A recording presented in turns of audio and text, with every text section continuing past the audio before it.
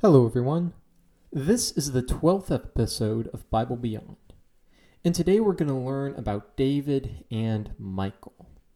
Our passage comes from 2 Samuel chapter 6, verses 16 through 23. It says, "As the ark of the Lord came into the city of David, Michal, the daughter of Saul, looked out of the window and saw King David leaping and dancing before the Lord. And she despised him in her heart. And they brought in the ark of the Lord and set it in place, inside the tent that David had pitched for it.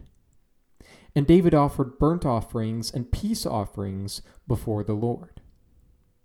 And when David had finished offering the burnt offerings and the peace offerings, he blessed the people in the name of the Lord of hosts, and distributed among the people, the whole multitude of Israel, both men and women, a cake of bread, a portion of meat, and a cake of raisins to each one. Then all the people departed, each to his own house. And David returned to bless his own household. But Michal, the daughter of Saul, came out to meet David and said, 'How the king of Israel honored himself today, uncovering himself today before the eyes of his servants' female servants, as one of the vulgar fellows shamelessly uncovers himself.' And David said to Michal, 'It was before the Lord, who chose me above your father and above all his house, to appoint me as prince over Israel, and before the Lord, and I will celebrate before the Lord. I will make myself yet more contemptible than this, and I will be abased in your eyes. But by the female servants of whom you have spoken, by them I shall be held in honor.' And Michal, the daughter of Saul, had no child to the day of her death." So this is one of those stories in the Bible where we don't really have much historical context, and because of that, it's very, very confusing when we first read it. But today we're going to dive into it, we're going to break it apart, and we're going to figure out what this means. And I think in doing so, what we're going to find is that this story demonstrates the attitude that we should have towards God, and how that should make us a light in our own communities. All this and more on Bible Beyond.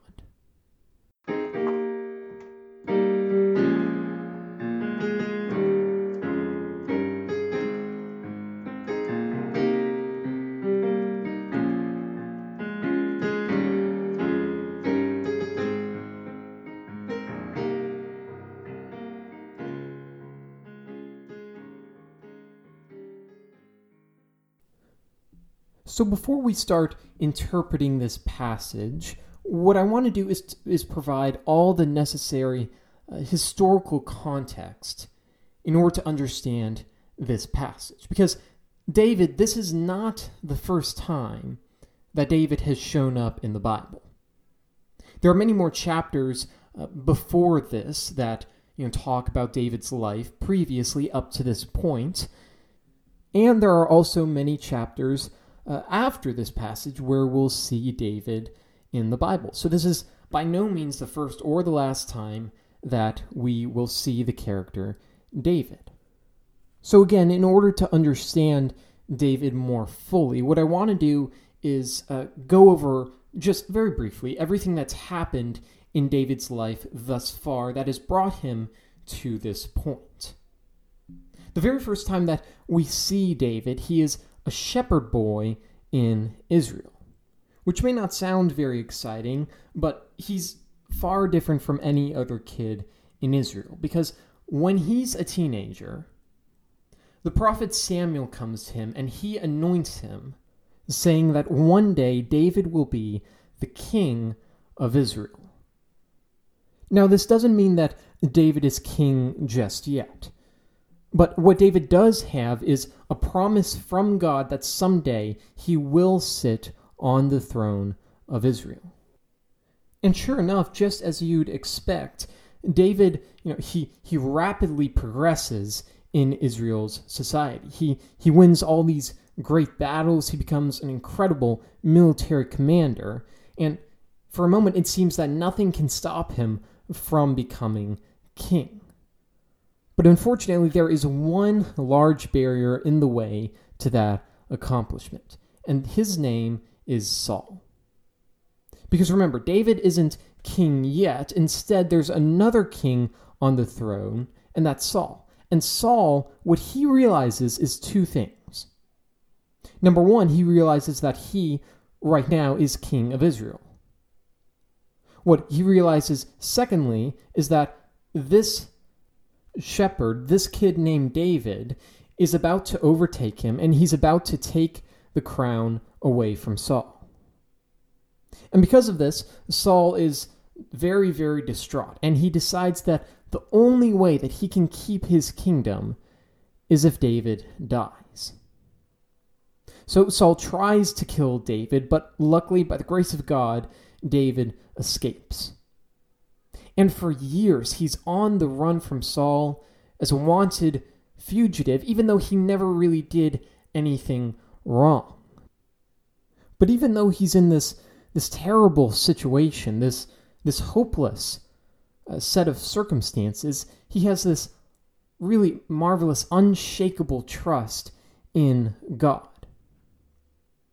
David is an author, one of the authors of the Psalms, and he wrote Psalm 13, which I think it does a good job of summarizing this time that he had in the wilderness. It says, "How long, O Lord, will you forget me forever? How long will you hide your face from me? How long must I take counsel in my soul and have sorrow in my heart all the day? How long shall my enemy be exalted over me? Consider and answer me, O Lord my God. Light up my eyes, lest I sleep the sleep of death, lest my enemy say, I have prevailed over him, lest my foes rejoice because I am shaken." Again, we can see that David is in a terrifying place, but yet he has this trust in God. It says in verse 5, "But I have trusted in your steadfast love. My heart shall rejoice in your salvation. I will sing to the Lord because he has dealt bountifully with me."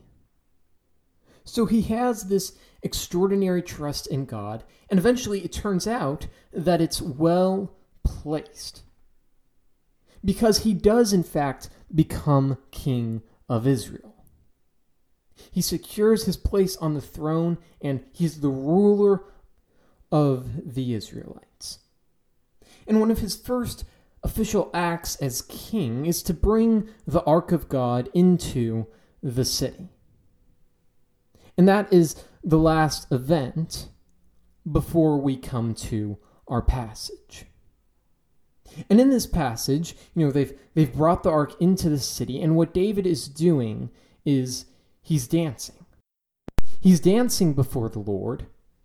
And what's important to know is that David was not only a king, but also a priest.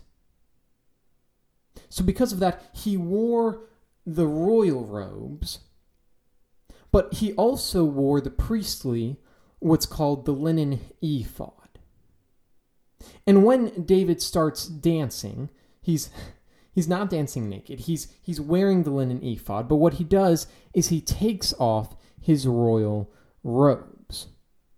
And this is where Michal seems to have a problem. Because what David was doing by taking off his royal robes, his kingly clothing, is he was humbling himself before the Lord. And that's where the conflict arises.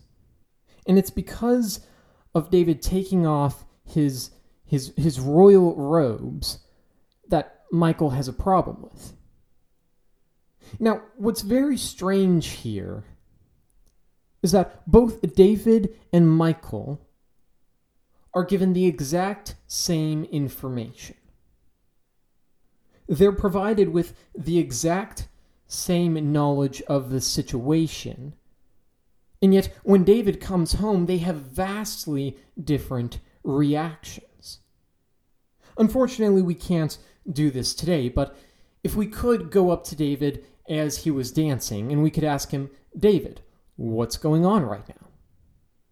He would probably say something along the lines of, "Oh, well, we just brought the Ark of the Lord into the city, and I've taken off my royal robes, and I'm dancing before the Lord."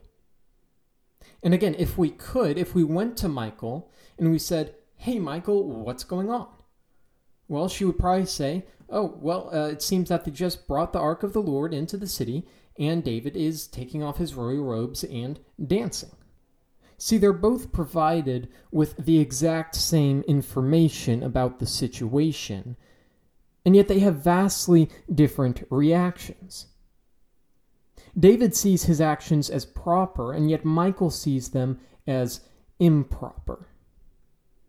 So let's go back to our original passage, and let's see what Michal says when David comes home. She says, "How the king of Israel honored himself today, uncovering himself today before the eyes of his servants' female servants, as one of the vulgar fellows shamelessly uncovers himself." So this is the perspective that Michal has. I can just imagine Michal, leaning out of a windowsill and seeing this commotion take place. And from that perspective, from what she sees the king who is not acting as a king. Because, two things. Number one, the king would be wearing his royal robes because the king is royalty. And yet David's not doing that. Secondly, David is dancing before the Lord, yes, but also in front of these people. Which, if anything, she must have been thinking, David is the king. The king doesn't dance before the people, especially not like this. If anything, the people dance before the king. And it's from that windowsill, from that perspective, that she sees David's actions, she sees them as improper. What David doesn't say is, "Oh, I kind of did the first 30%. Then I had a hard time. So, God did the next 10%. And then I was able to get away with doing, the last 60%. So all in all, it was about 90% me, 10% God." No, he gives the credit to God. And that's why he says, "I will celebrate before the Lord." Now, notice what's the key difference in their responses? I think, of course, they have obviously different reactions, but I think the key difference is that in Michal's response, when she talks to David, she doesn't mention God. She doesn't mention, God's role in the situation. She doesn't take that into account, but David does. In fact, we can see that his entire perspective is revolving around God. It's based off of what he's seen God do in his life. But Michal never takes that into account. That's the one major difference between their reactions, but it fully explains why they see things so differently. Because, as Michal, who doesn't take into account what God has done, then it looks like, David deserves this. He shouldn't be dancing in front of these people. He deserves to be king. He is the king. But when David takes into account all that God has done in his life, the many times that, God has saved him from Saul, how God has, provided these open doors, provided these opportunities for him to step into the role as king, that vastly changes his perspective. And that's the one difference between Michal and David, is Michal doesn't take into account the presence of God when she makes her assessment of the situation, and yet David does. So where does David get this awareness of what God has done?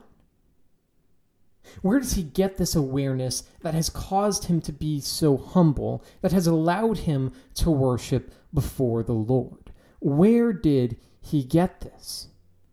Well, I think that the answer is pretty simple, but it can be hard to achieve. The answer is through faith. I'd like to go to John 15, verses 4 through 5.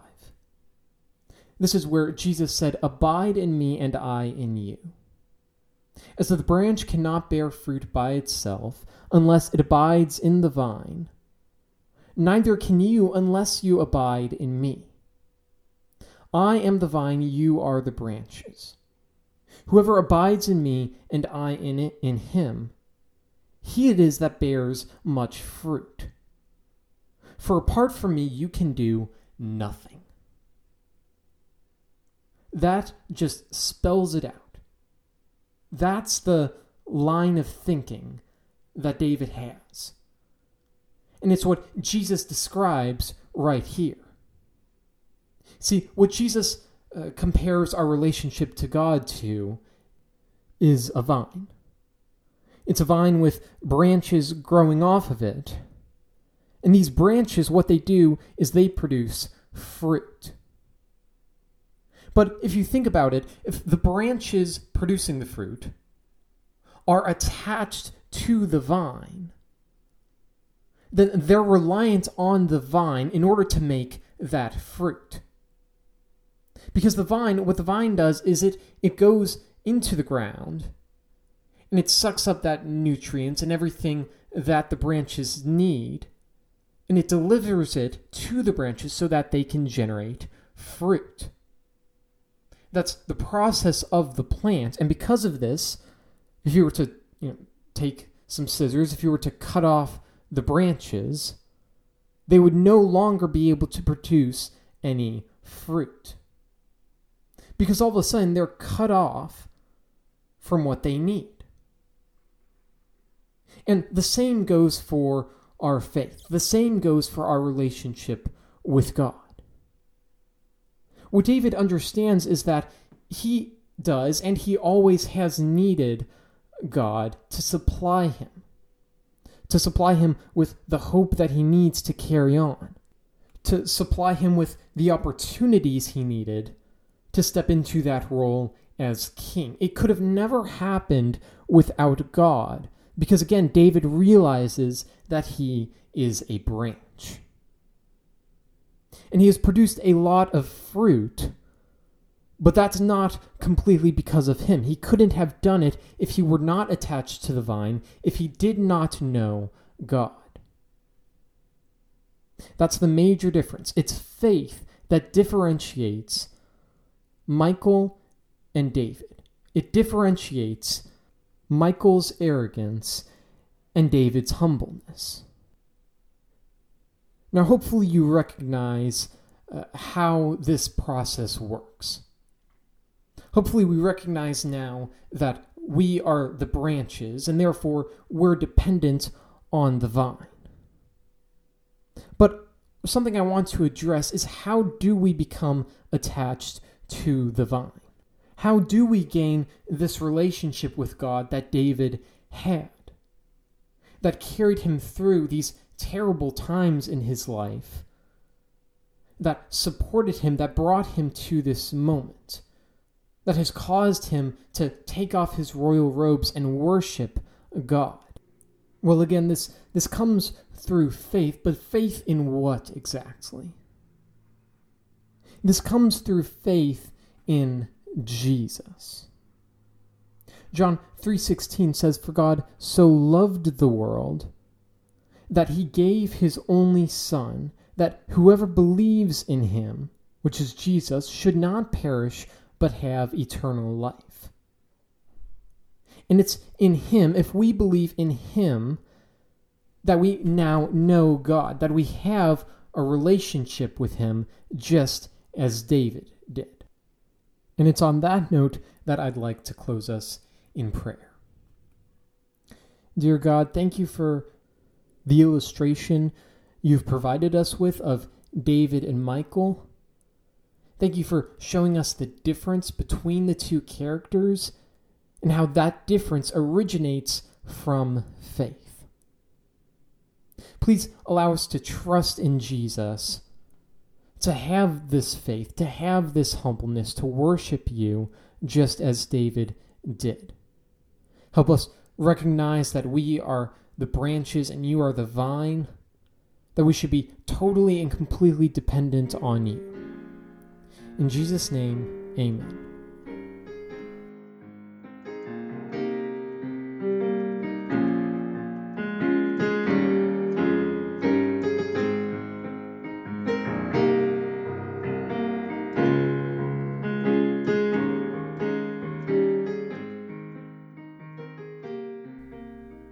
This has been the 12th episode of Bible Beyond.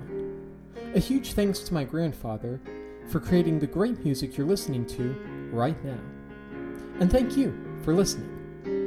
If you'd like to hear more, check back with us when we have a new episode up and ready. But until then, have a great day.